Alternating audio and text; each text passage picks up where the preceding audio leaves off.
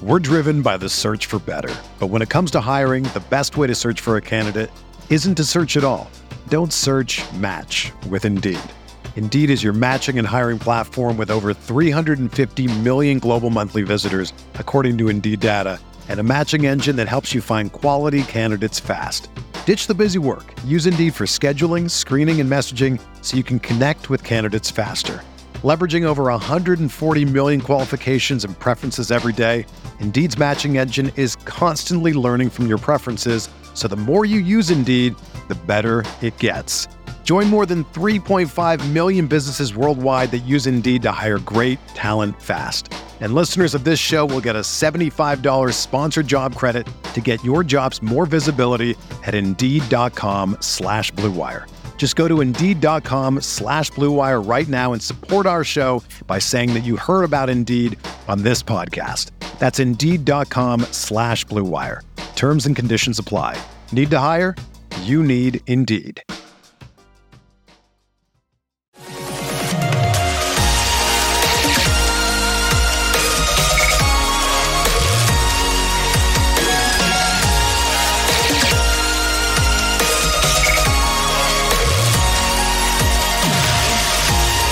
And away we go, episode 296 of the Al Galdi podcast. It is Wednesday, April 20th, 2022. Yes, it is April 20th. It is 420, a day on which those who smoke the weed, smoke the herb, those who smoke, as my pal, the Iron Sheik, would say, the marijuana, have at it.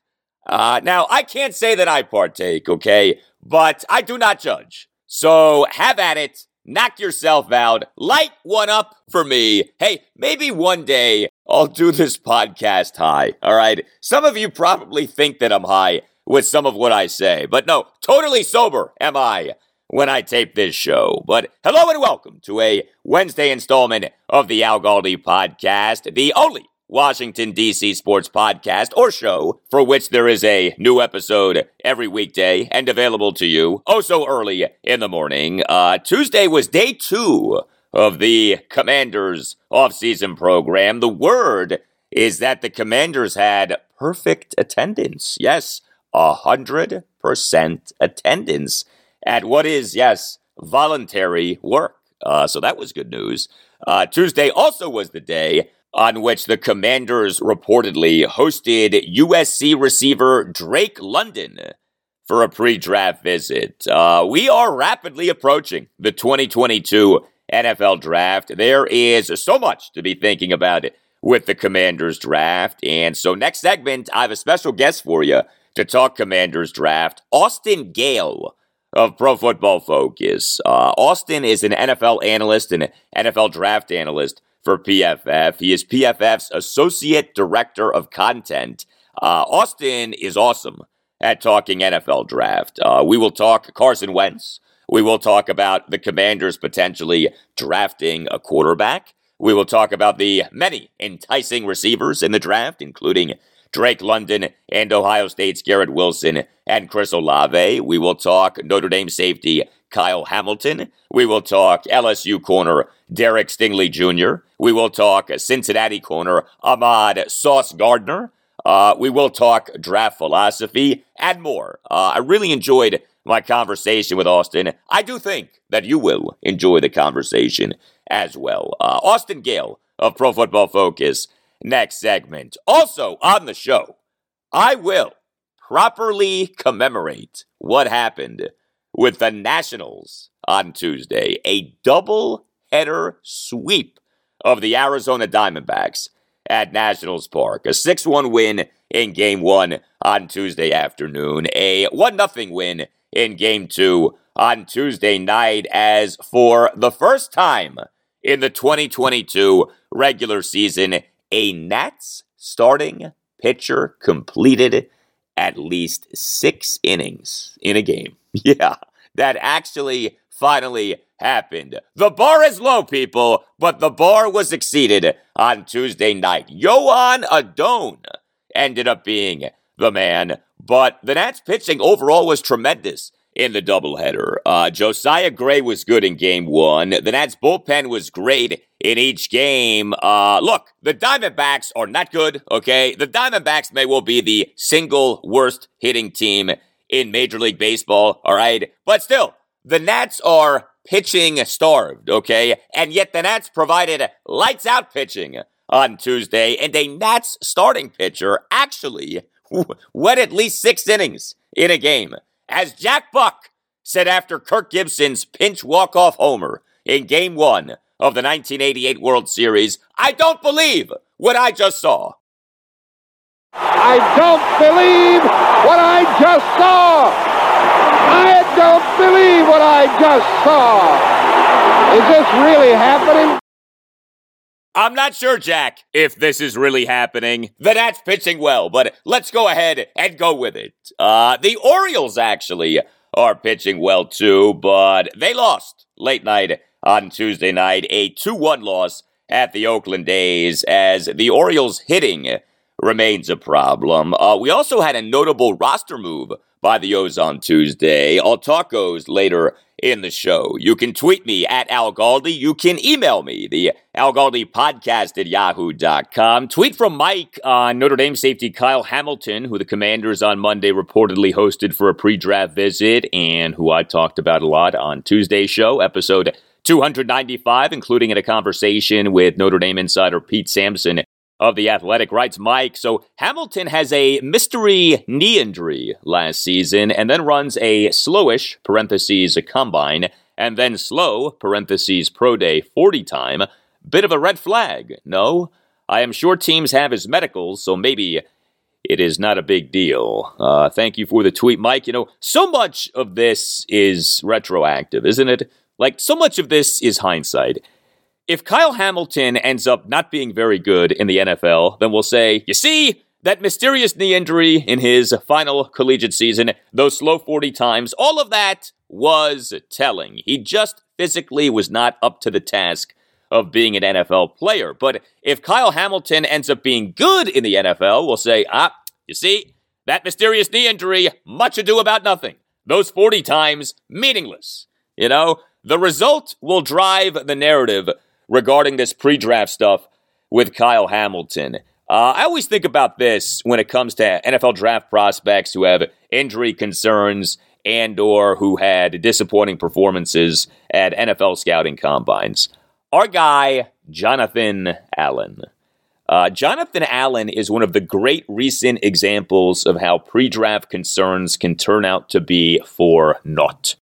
The Redskins took John with the number 17 pick in the 2017 NFL draft out of Alabama. This gets forgotten, but there was a belief that John might be a top 5 pick. He fell all the way to the Skins at 17. Why?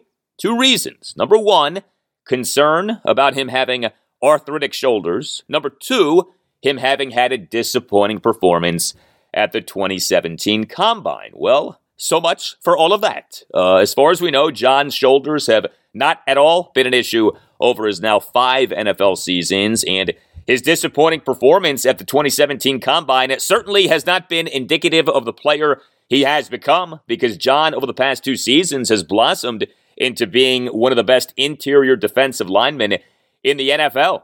Jonathan Allen, for the 2021 regular season per Pro Football Focus, ranked second among all interior defensive linemen in pressures and first in quarterback hits. And John, for the 2021 regular season per PFF, had a pass rushing grade of 90.9, which ranked third among all qualified interior defensive linemen. So, like I said, the result with Kyle Hamilton will drive the narrative for these pre-draft concerns. Email from Rich on the Commanders potentially trading for Arizona Cardinals quarterback Kyler Murray, who was in the news on Tuesday thanks to this tweet from NFL insider Ian Rappaport of NFL Network and NFL.com on Tuesday morning, quote, as the Arizona Cardinals begin their offseason conditioning today, QB Kyler Murray and many of the team's veterans will stay away and train on their own rather than attend the voluntary workout, sources say. This has been communicated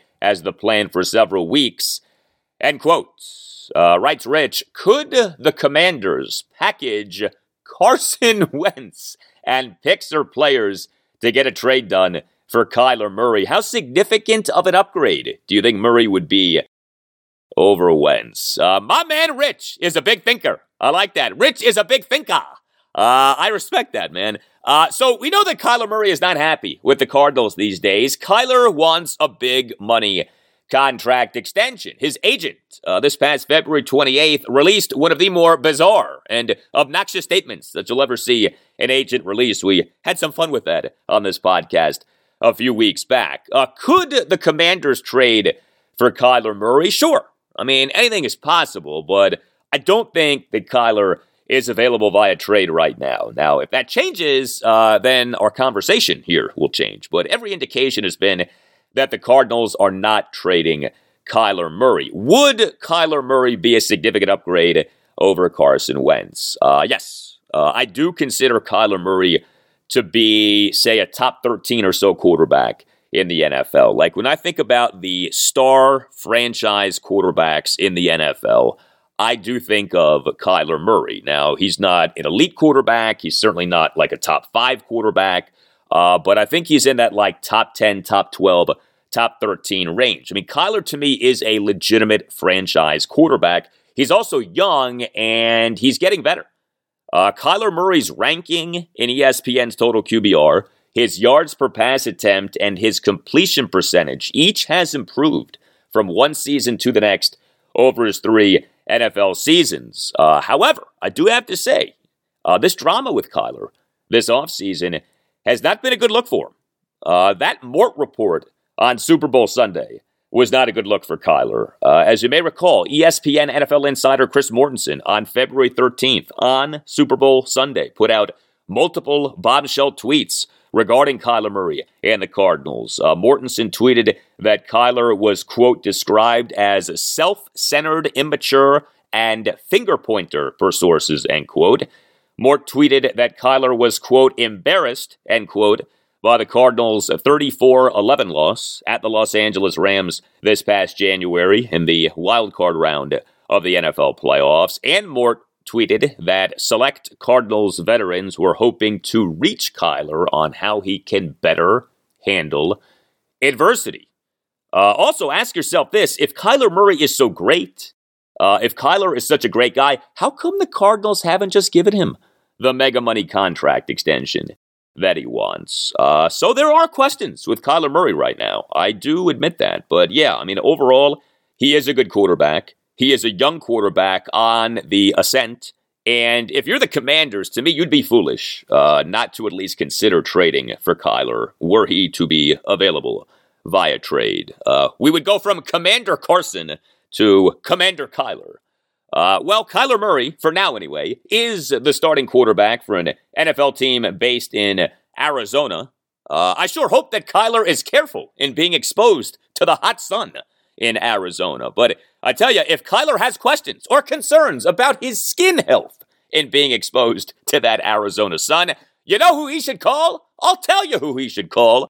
Dr. George Verghese and the Mid-Atlantic Skin Surgery Institute of Maryland. Whatever your dermatological needs may be, Dr. Verghese in the Mid-Atlantic Skin Surgery Institute of Maryland are there for you. Dr. Verghese is a board-certified dermatologist and Mohs surgeon. Dr. Verghese is one of the nation's premier dermatologists. He's a big Commanders fan. He's a loyal listener of this podcast, and operating under his direction is the Mid-Atlantic Skin Surgery Institute of Maryland. The institute focuses on medical skincare, cosmetic procedures, and skin cancer diagnosis and comprehensive care. Dr. George Verghese and the Mid-Atlantic Skin Surgery Institute of Maryland offer treatments for conditions such as acne, psoriasis, and eczema. Dr. George Verghese and the Mid-Atlantic Skin Surgery Institute of Maryland offer state-of-the-art services such as Botox, laser hair removal, and chemical peels. Dr. George Verghese and the Mid-Atlantic Skin Surgery Institute of Maryland offer advanced treatments for many skin cancers. Heck, Dr. George Verghese and the Mid-Atlantic Skin Surgery Institute of Maryland offer free skin cancer screenings. To find out more, call 301-396-3401. That's 301-396-3401. Make sure that you mention that Al Galdi sent you. That phone number again, 301-396-3401. You can also visit midatlanticskin.com. That's midatlanticskin.com. For excellent and comprehensive skincare, contact Dr. George Verghese in the Mid-Atlantic Skin Surgery Institute of Maryland, and make sure that you mention that Al Galdi sent you.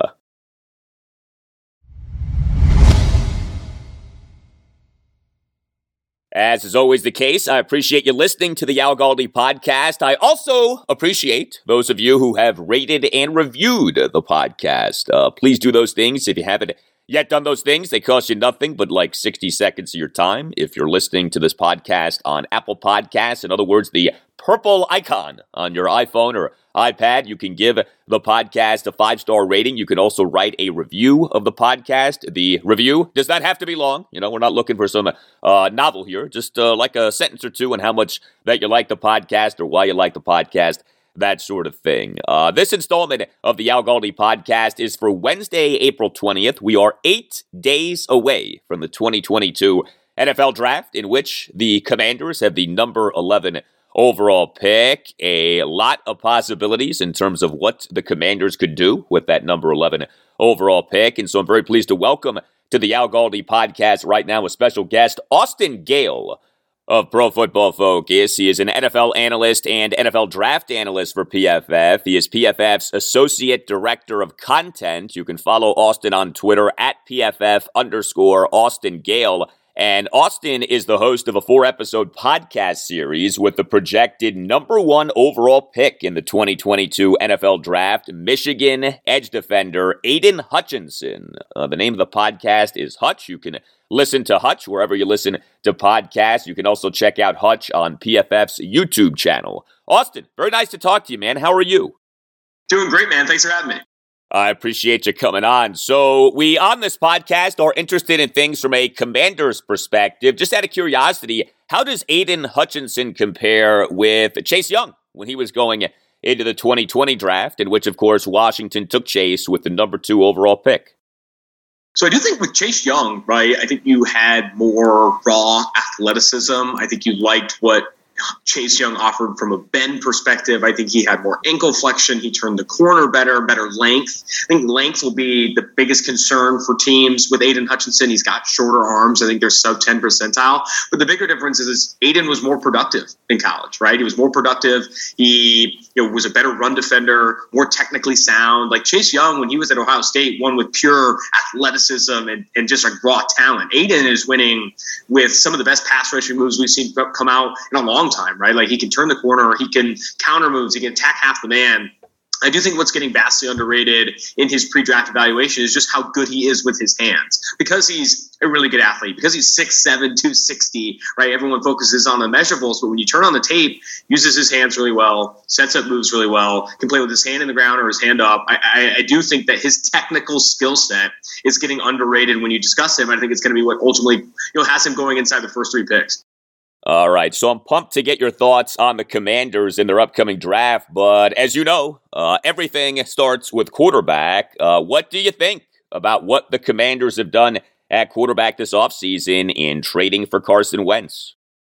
I wasn't a huge fan of the decision, honestly. The conditional second, right? You're paying all of his contract, and I don't think Carson Wentz is that much of an upgrade over some of the quarterbacks that were going to be available in free agency, right? You look at, Mitchell Trubisky, Marcus Mariota. I felt that, not investing draft capital and bringing in one of those guys would maybe be a better decision than trading multiple draft picks and accepting the entirety of Carson Wentz's salary. And then when you factor in Matt Ryan was traded to the Colts for just 1 third-round pick, and Matt Ryan, in my opinion, is a bit of more of an upgrade than Carson Wentz, just given the consistency we've seen from Ryan. Now, I think that, when you look at the decision, it was very early in the offseason, and it was also one that they wanted to make to kickstart the Commanders era, right? Like, they probably didn't want to start the Commanders era with a free agent quarterback or a rookie or Heineke or whoever it was. They wanted to get a little bit more aggressive, try and find, a face of the franchise, and they've done that. I just doubt that Carson Wentz is going to have that much more success in Washington over what he had in Indianapolis. He's a roller coaster type of quarterback. He's very similar to Jameis Winston in that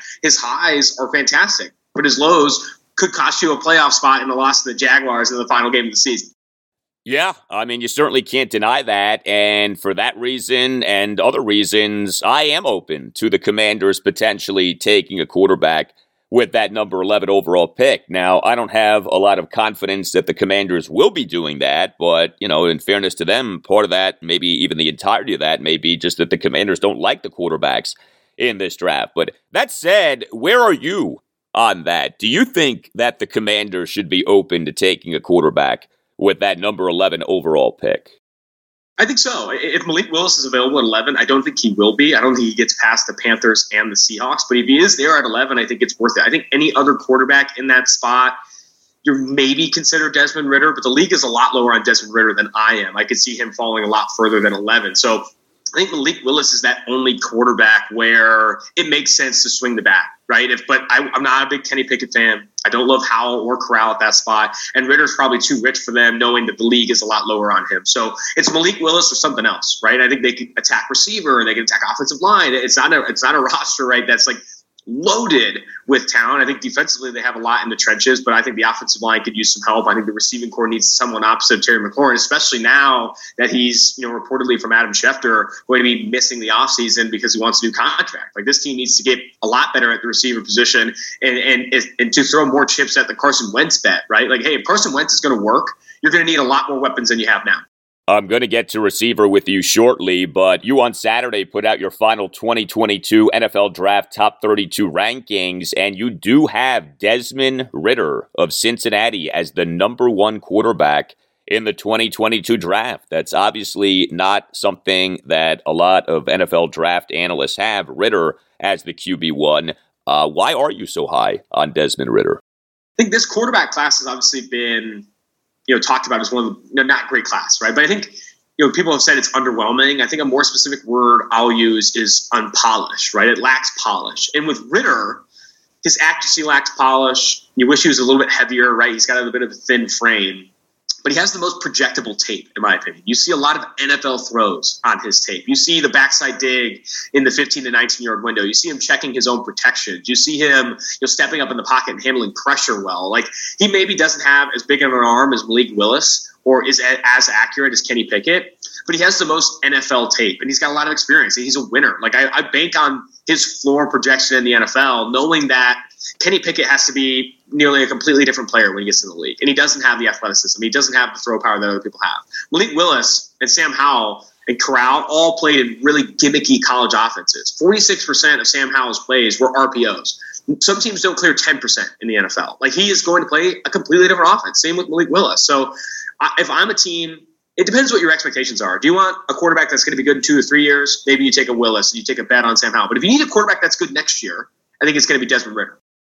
We're talking Commanders draft with Austin Gayle, NFL analyst and NFL draft analyst for Pro Football Focus. He is PFF's Associate Director of Content. He is the host of a 4-episode podcast series with the projected number 1 overall pick in the 2022 draft, Michigan edge defender Aiden Hutchinson. So with receiver has come up a lot for the Commanders in terms of them potentially taking a receiver with that number 11 overall pick in the 2022 draft. The Commanders reportedly have hosted most, if not all, of the top receivers in the 2022 draft. Ohio State's Chris Olave and Garrett Wilson, USC's Drake London.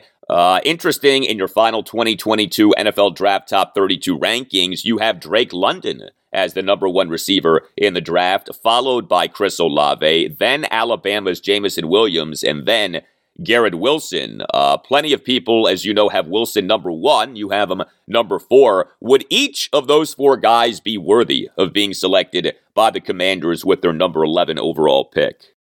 100%. I don't think they can go wrong with any of those 4 guys. I think those are my 4 favorite receivers in the class. And I like Olave a little bit over Wilson because he's a bit of a smoother route runner. I like his efficient feet, right? He's not as sudden or as dynamic as Garrett Wilson. But if I'm asking someone to come in and win the valuable routes down the football field, I'm going to lean into Olave more than I am Garrett Wilson. Garrett Wilson's better after the catch and can win the short and intermediate route tree. I think Olave wins down the football field, and I want that. Jameson Williams, too, is probably the best mover in this class. If he didn't get hurt, obviously late in the season, I think he'd be everybody's wide receiver 1. I think the late season injury will push his rehab into the season, and that will obviously drop his value down a bit. And then as for Drake London, I do think it's a complementary skill set to what Terry McLaurin has, and that helps the Washington football team or Washington Commanders build their receiving core kind of like a basketball team. And that London offers, a power slot type that can work the short and intermediate, is really good after the catch. And then McLaurin obviously is this vertical stretcher down the field. And it doesn't mean they have to necessarily give up on Curtis Samuel, De'Ami Brown.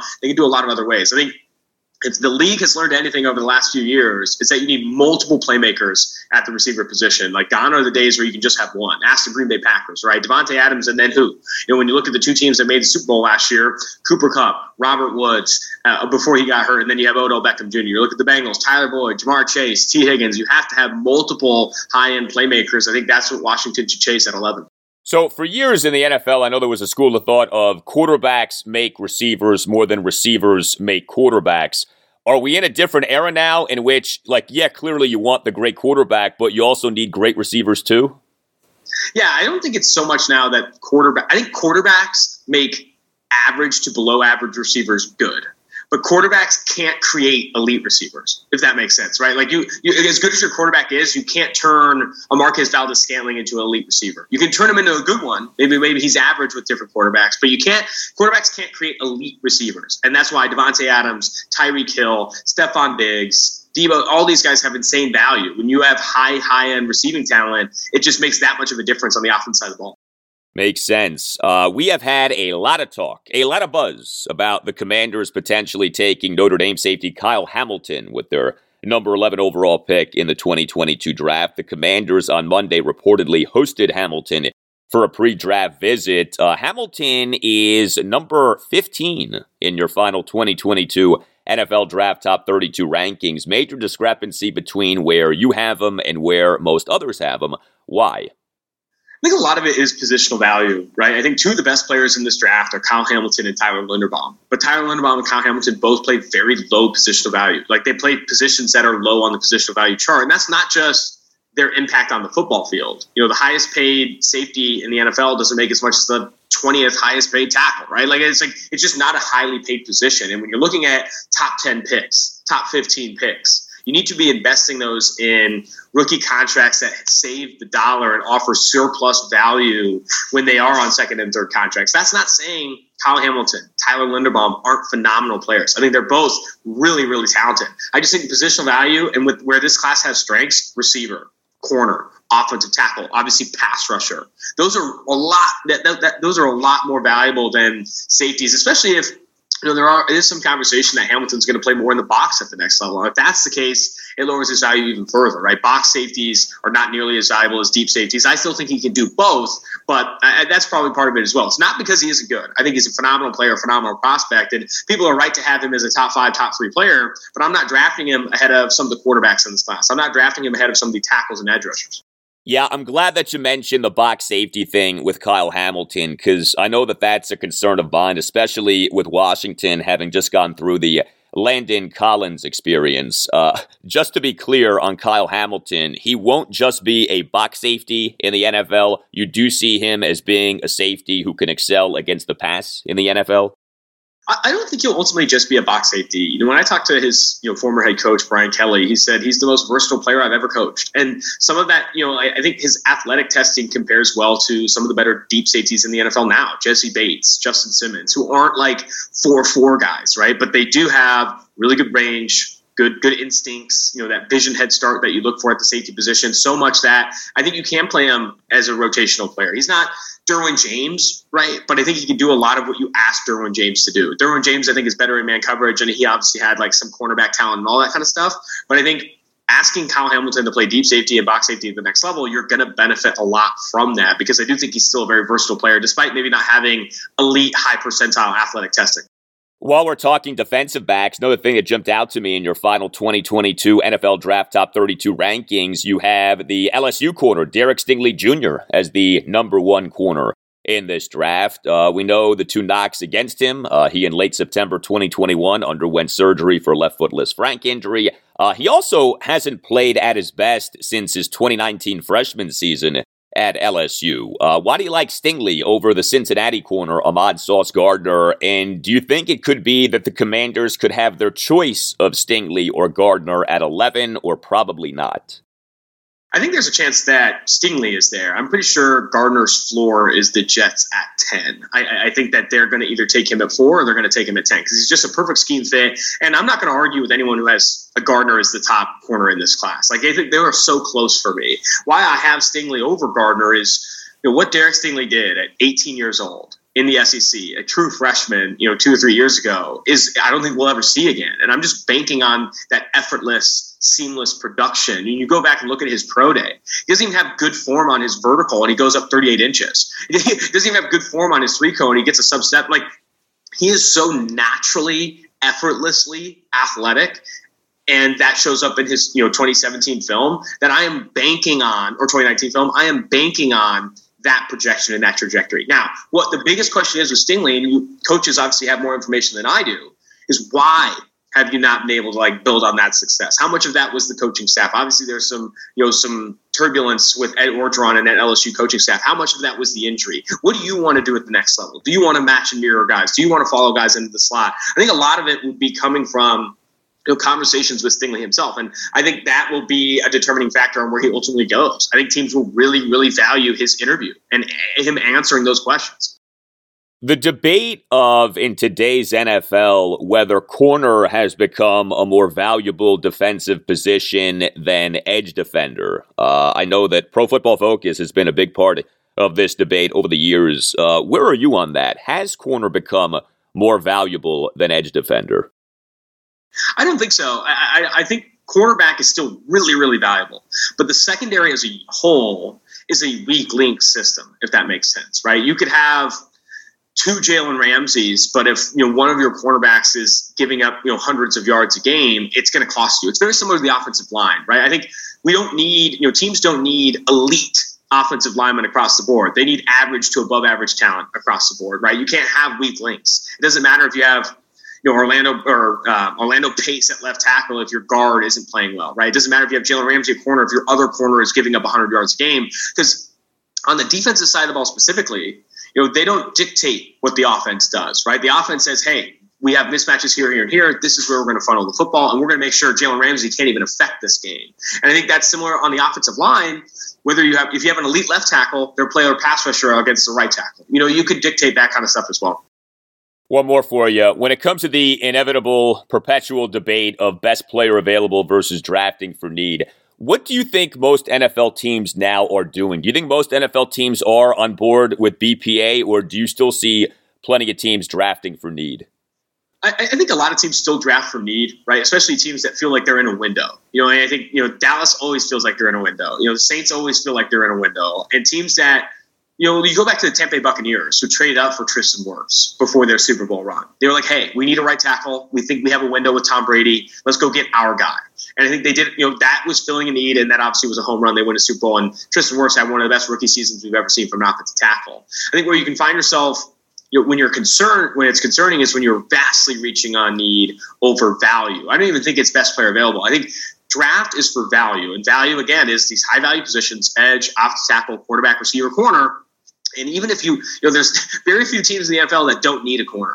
Very few teams in the NFL that don't need another receiver now, or even an offensive tackle. And I think you're no roster in the NFL, if you're picking in the top 15 especially, is so set at any of those four high-value positions, tackle, corner, edge, and receiver, to pass on one and go for like a center or a guard or a box safety. I think that's a very good way of looking at it. Austin Gayle, NFL analyst and NFL draft analyst for Pro Football Focus. He is PFF's Associate Director of Content. He is the host of a 4-episode podcast series with the projected number 1 overall pick in the 2022 draft, Michigan edge defender Aiden Hutchinson. Austin, thank you so much for your time. All the best to you. Oh, of course, man. It was great talking to you.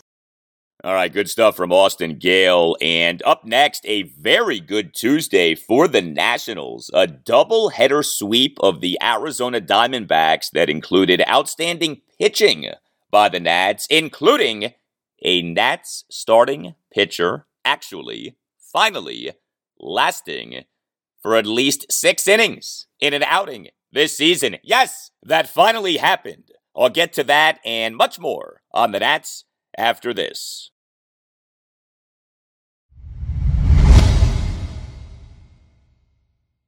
All right, so like so many of you, I work out, I try to eat healthy, I want to be healthy, but like so many of you, I'm busy, 2 podcasts, 2 young kids, crazy hours, a house, you know how it is. We want to be healthy, but we have like a million things going on, and so that's why I leave my meals to Factor.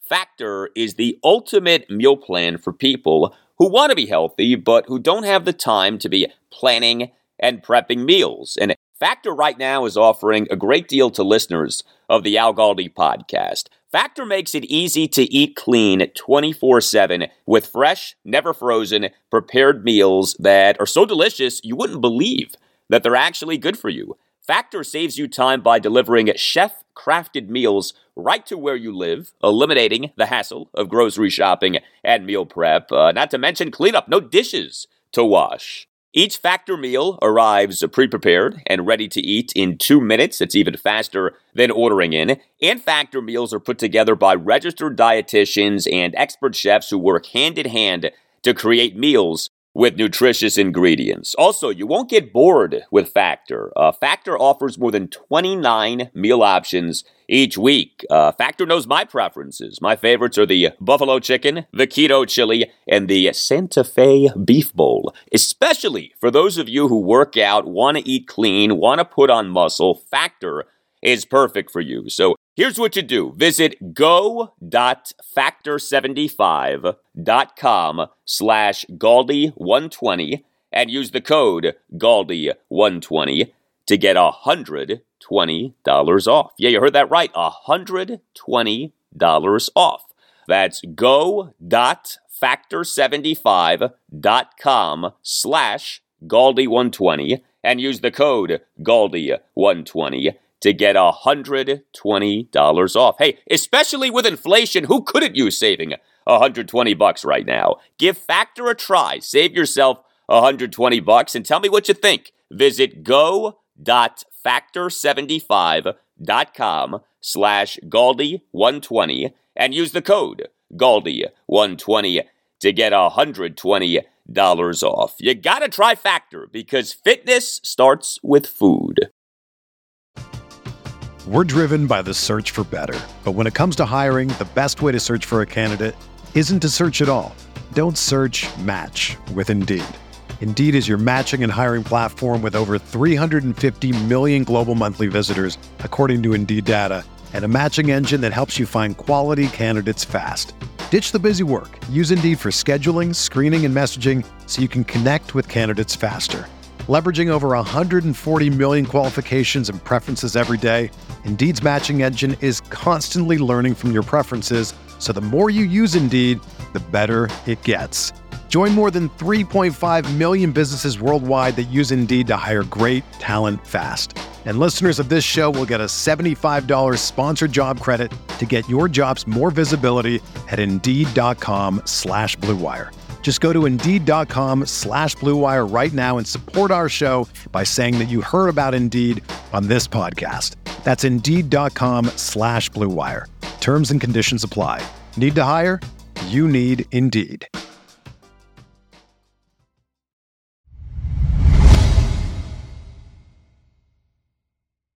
Well, Tuesday was a long day of baseball at Nationals Park as we had a day-night doubleheader for the Nats with the Arizona Diamondbacks of Game 1 of a 4-game series between the two teams having been rained out on Monday night. Now, these games on Tuesday at Nationals Park were not, shall we say, well attended. Official attendance for Game 1 was, in fact, the smallest crowd for a Nats home game since the Nationals franchise came to D.C. So this includes both the team's time at RFK Stadium and the team's time at Nationals Park. The official attendance for Game 1 of the doubleheader on Tuesday, a mere 9,261. Smallest crowd in Nationals history, excluding games impacted by COVID-19-induced capacity restrictions. Wow. That was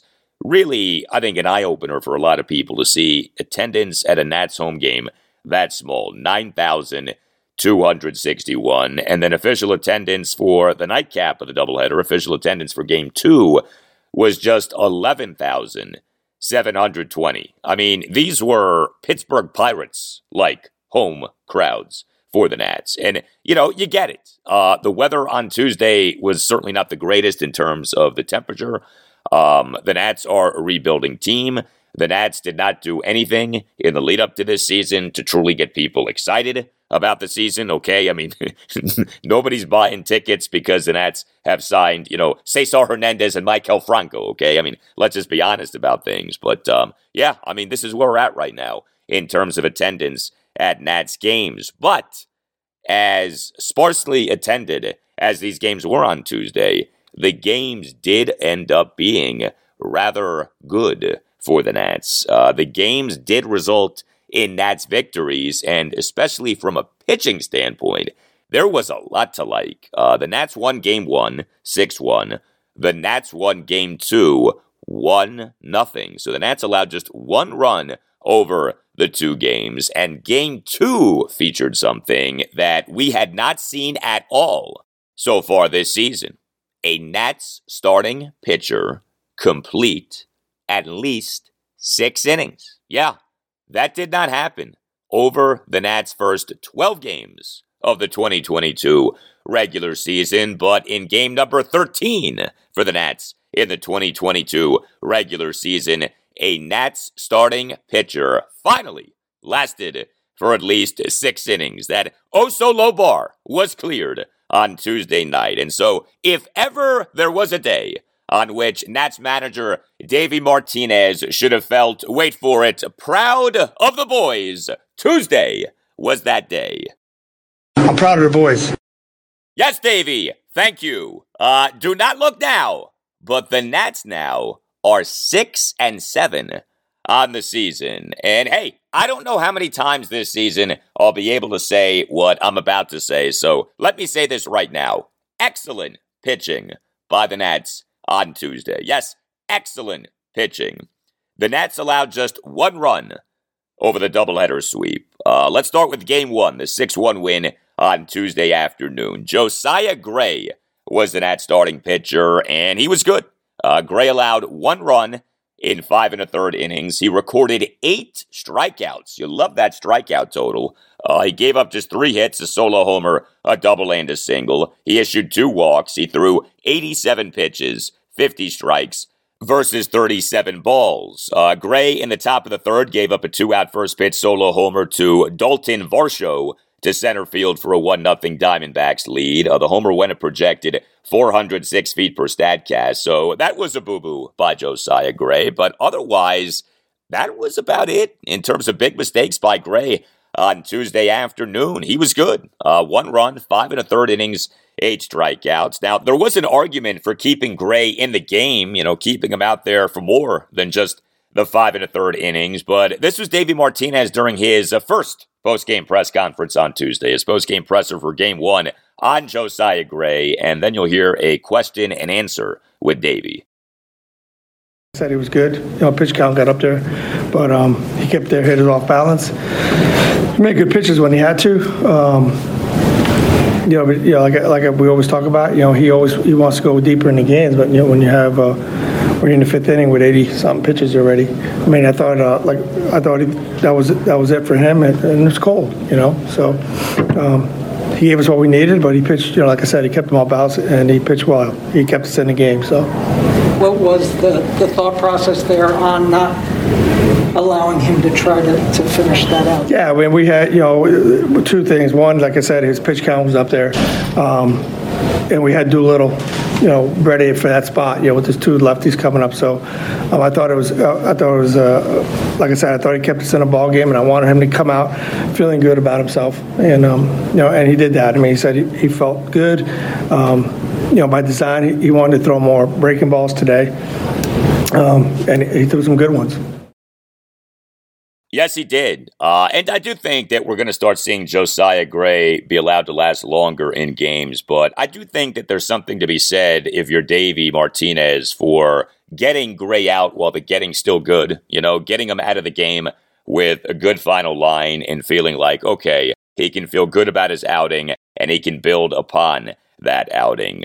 Josiah Gray working out as a Nats starting pitcher matters a lot. If this Nats rebuild is going to be a quick one, you figure that that'll require Gray panning out as a good major league starter, right? Gray and catcher Keibert Ruiz were the top 2 prospects in the batch of 4 prospects who the Nats acquired from the Los Angeles Dodgers for Max Scherzer and Trey Turner in a trade that was finalized last July 31st. Well, here's where we're at now with Josiah Gray this season. He has made 3 starts. He has an ERA of 3.14. He has 18 strikeouts in 14 1/3 innings. Obviously, you would like for him to have totaled more than 14 1/3 innings over 3 starts, but an ERA of 3.14, that's good. 18 strikeouts in 14 1/3 innings. That equates to 11.3 strikeouts per 9 innings. That's quite good. And Gray now has been good in each of his last 2 starts. Gray's previous outing came in a 3-1 Nats win at the Atlanta Braves last Wednesday afternoon. Gray in that game, 5 scoreless innings, 5 strikeouts. So we had Josiah Gray doing well as the Nats starting pitcher in Game 1. And then the Nats bullpen in the 6-1 win on Tuesday afternoon was great. 4 Nats relievers combined for 3 2/3 scoreless innings with 4 strikeouts. Sean Doolittle came to the game in the top of the 6th with 1 out and nobody on. He got the final 2 outs. Now, he did sandwich those outs around giving up a 2-out first pitch double to Seth Beer, who became the first batter to reach base against Doolittle in the 2022 regular season. So Doolittle will not be perfect this season, but he remains very good so far this season. Steve Cishek tossed a perfect top of the 7th with 2 strikeouts. Kyle Finnegan tossed a scoreless top of the 8th despite issuing a leadoff 6-pitch walk of Pavin Smith. And Austin Voth tossed a scoreless top of the 9th despite beginning it by giving up back-to-back singles. And then came the Nats' 1-0 win over the Diamondbacks on Tuesday night in Game 2 of the doubleheader. And Yoan Adon, in this game, became the first starting pitcher for the Nats in the 2022 regular season to complete at least 6 innings. Adon in this game, 6 1/3 scoreless innings. You love that. He recorded 5 strikeouts. He gave up just 3 hits, a double, and 2 singles. He issued 2 walks. He threw 88 pitches, 57 strikes versus 31 balls. And, this may be overstating things, but it is possible that Adon was pitching for a spot in the Nats rotation in this game because Adon, who, in theory anyway, is the Nats' number 5 starter, he, over his first 2 starts this season, had gotten rocked, 10 runs in 9 innings over his first 2 starts in the 2022 regular season. And, of course, the way baseball works, right? Joan Adon ends up being the guy who is the Nats' first starting pitcher in the 2022 regular season to complete at least 6 innings in an outing. I tell you what really felt good about this doubleheader sweep for the Nats on Tuesday was that the 2 starting pitchers who did well are 2 young starting pitchers. Again, Nats rebuilding team. What matters this season is how young players do, how they develop, who truly proves to be building blocks for the Nats. Well, Josiah Gray, hopefully, is going to prove himself to be a building block. Joan Adon is more of a long shot, but it is possible that he ends up being a diamond in the rough. This is his age 23 season. The Nats signed Adon as an amateur free agent out of the Dominican Republic in July 2016.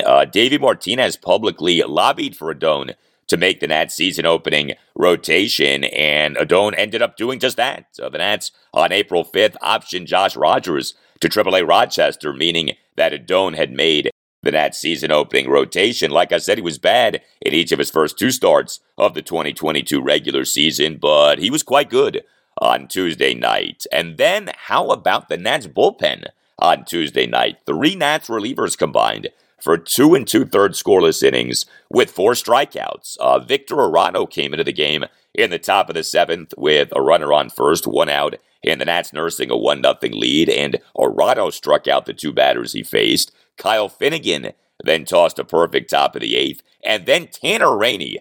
This was something else on Tuesday night. Tanner Rainey walked the tightrope on Tuesday night. He tossed a scoreless top of the 9th despite loading the bases with no outs. Yeah, Rainey is the Nats closer. He comes into the game with the Nats up 1-0. He loads the bases with no outs. He gives up a leadoff single to David Peralta.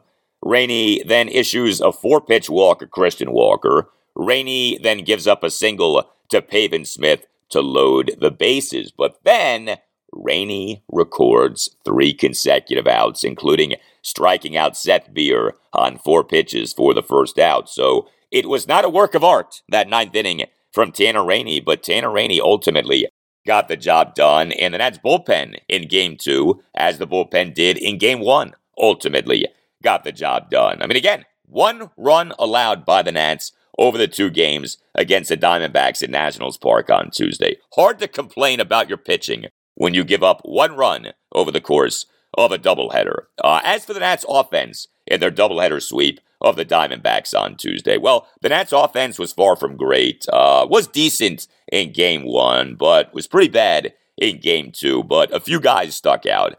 So Cesar Hernandez, he was the Nats starting second baseman and number 1 batter in each game in the doubleheader. Cesar Hernandez had not had an extra base hit all season. He, on Tuesday, of course, had an RBI double in each game, go figure. But Hernandez in Game 1 of the doubleheader, 1 for 4 with an RBI double. He and the Nats' 2-run 5th had a 2-out RBI double down the left field line to give the Nats a 2-1 lead. The double, Hernandez's first extra base hit in the 2022 regular season. And then Hernandez in Game 2 of the doubleheader, 1 for 4 with an RBI double. He, in the Nats' 1-run 6th, had an RBI double off the bottom of the left field wall for a 1-0 Nats lead. Also, Victor Robles had a good doubleheader. Yes, you heard that right. Victor Robles had a good doubleheader. He was a Nats starting center fielder in each game. Robles in Game 1 of the doubleheader as the Nats number 9 batter went 1 for 3 with an RBI double. And this was a nice double. Robles in the Nats' 2-run 5th had a 2-out RBI double near the left field corner on a 1-2 pitch to tie the game at 1, and Robles smashed the baseball. The double per StatCast had an exit velocity of 106.8 miles per hour. Also, the double broke up a no-hit bid by the Diamondback starter, Madison Bumgarner. And then Robles in Game 2 of the doubleheader was the Nats' number 8 batter and went 1 for 3 with a single and made multiple impressive defensive plays. If you watch the game, the top of the 4th inning ended up being the Victor Robles show. He was all over the place defensively in that inning. He began the inning by making a great catch, a diving forward catch of a lineout by Christian Walker on the first pitch of the inning. Robles then nearly made a second tremendous catch, this on a deep fly ball by Pavin Smith, but the baseball went off Robles' glove and then off the center field wall and then came back to Robles on what was a one-out double by Smith. And then Robles did make another nice play. He made a terrific running catch on the right center field warning track of a deep flyout by Carson Kelly for the third out. But when it came to Robles, the batter, in Game 2 of the doubleheader, Robles in the Nats' one-run sixth, a leadoff single to left field. The single per StatCast had an exit velocity of 97.5 miles per hour. So we are seeing some better things from Robles as a hitter in recent games. It's all relative with him. You know, the guy began the season in a terrible slump. I mean, basically, he's been in a slump since the end of the 2019 season, since the Nats won the 2019 World Series, but we have seen some signs of maybe Robles finally starting to come out of things a little bit here offensively lately. The Nats swept the doubleheader despite Juan Soto going hitless over the two games. The Nats swept the doubleheader despite Soto, Nelson Cruz, and Josh Bell in the 1-0 win on Tuesday night, going a combined 0 for 10 with one walk. So, you know, that stands out, right? Because those three guys, Soto, Cruz, Bell, that's the heart of the Nats lineup. And, you know, we all kind of presume as those guys go, so will the Nats offense go. Well, the Nats won on Tuesday night, despite those three guys not doing much. Cruz in Game 1 of the doubleheader as the Nats starting DH and number 3 batter went 1 for 2 with a single and a walk, also reached base via catcher interference. Bell in Game 1 of the doubleheader as the Nats starting first baseman and number 4 batter went 2 for 4 with an RBI single and another single. Bell in the Nats' 1-run 6th had a single to center field. Bell in the Nats' 3-run 8th had an opposite field RBI single to right field for a 4-1 Nats lead. Maikel Franco had a hit in each game of the doubleheader. He was the Nats starting third baseman and number 6 batter in each game. Franco in Game 1, 1 for 3 with an RBI single and a walk. And the RBI single was big. Franco in the Nats' 1-run 6th, a 2-out RBI single up the middle for a 3-1 Nats lead, and Franco in Game 2 went 1 for 3 with a single. And Alcides Escobar was productive in Game 1. He was the Nats starting shortstop and number 8 batter in that game, 1 for 3 with an RBI single and a walk. Escobar in the bottom of the third drew a leadoff 10-pitch walk. Now, he did get caught trying to steal third base for the final out of the inning. He was initially ruled safe, but the Diamondbacks challenged the ruling and were successful. But then Escobar in the Nats' 3-run 8th had a 2-out RBI single up the middle on an 0-2 pitch to give the Nats a 6-1 lead. Lucius Fox was the Nats starting shortstop and number 9 batter in Game 2. But overall, a lot to like for the Nats in this doubleheader sweep of the Diamondbacks. I get it, the Diamondbacks are not good, but hey, in theory, the Nats are not good either. Although again, the Nats now are 6-7, 13 games into their 2022 regular season. Game 3 for the Nats against the Diamondbacks at Nationals Park will be on Wednesday night at 7:05. Eric Fetty will be the Nats starting pitcher.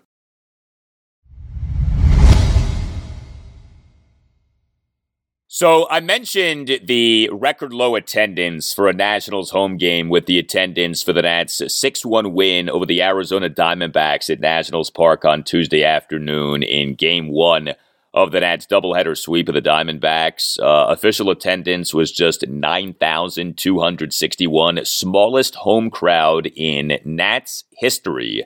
Now that excludes games impacted by COVID-19 induced capacity restrictions, but since the Nats franchise moved to Washington, D.C., there had never been a smaller home crowd for a Nats game than what we had on Tuesday afternoon in Game 1 of that doubleheader against the Diamondbacks, again, excluding games impacted by COVID-induced capacity restrictions. Well, how about the attendance in Oakland late night on Tuesday night for the Orioles game at the A's?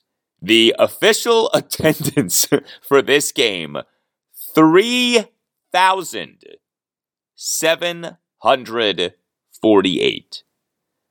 The Nats in Game 1 of their doubleheader drew 9,261. The A's on Tuesday night drew 3,748. The Nats' bad attendance is all relative, people. Now, the O's did lose late night on Tuesday night. The O's lost in front of dozens in attendance, a 2-1 loss at the A's, who have, I think, the single worst stadium situation in all of major pro sports. I mean, the A's stadium situation has been a mess for years, but anyway, that's an A's problem.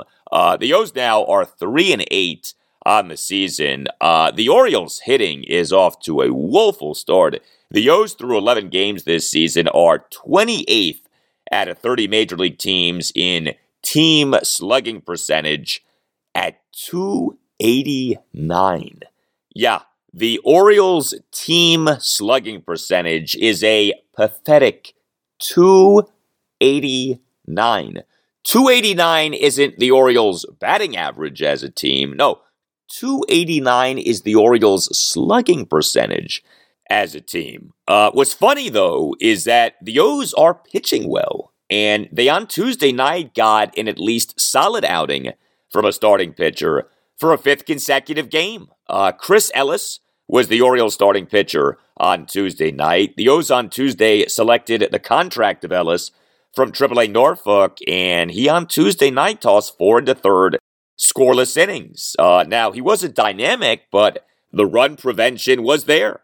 He gave up 4 hits and 3 walks, though all 4 of the hits were singles. He recorded just 2 strikeouts. He threw just 37 strikes versus 25 balls on 62 pitches. But hey, 4 1/3 scoreless innings from a guy summoned from AAA earlier in the day. I think you take that if you're the O's, and the O's ultimately in the game allowed just 2 runs. You know, Chris Ellis last regular season over 6 starts for the O's at the major league level had an ERA at 2.49, so it's not like the guy is completely inept. You know, he's not some bright young prospect. This season is his age 29 season, but all things considered, he continued this nice run here recently for Orioles starting pitching. But I mentioned that the O's on Tuesday selected Chris Ellis's contract from AAA Norfolk. Well, there was a corresponding roster move to that, and the corresponding roster move was the O's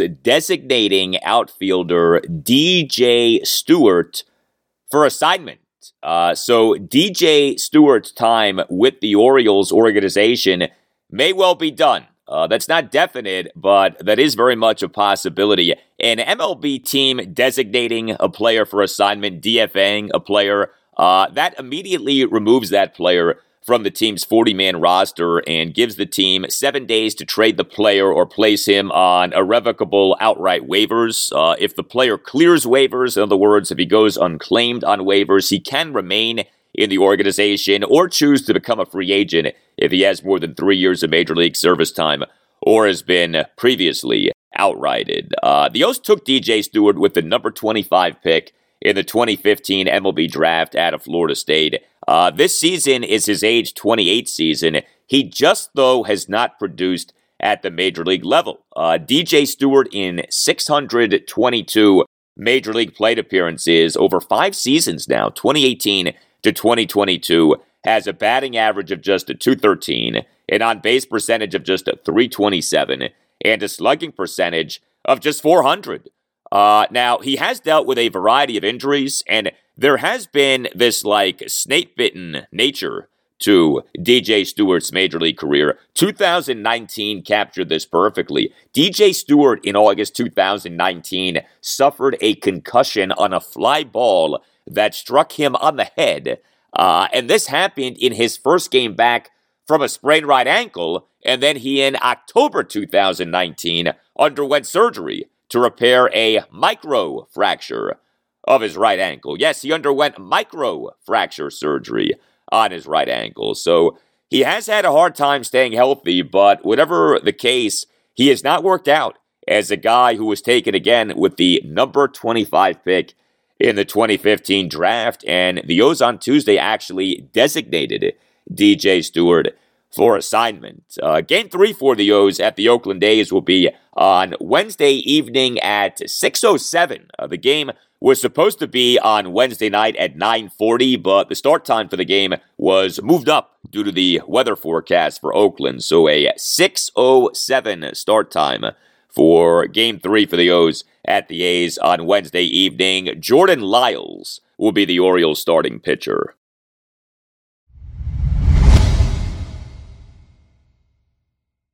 And that will do it for you and me for now. Keep the feedback coming. You can tweet me at Al Galdi. You can email me, the Al Galdi podcast at yahoo.com. Thursday show, episode 297, will feature plenty on the Commanders. I will talk Capitals. The Caps will be at the Vegas Golden Knights Wednesday night at 10. I will talk Nationals. Game 3 for the Nats against the Arizona Diamondbacks at Nationals Park will be on Wednesday night at 7:05. And I'll talk Orioles. Game 3 for the O's at the Oakland A's will be on Wednesday evening at 6:07. Have a great rest of your Wednesday, and I'll talk to you on Thursday.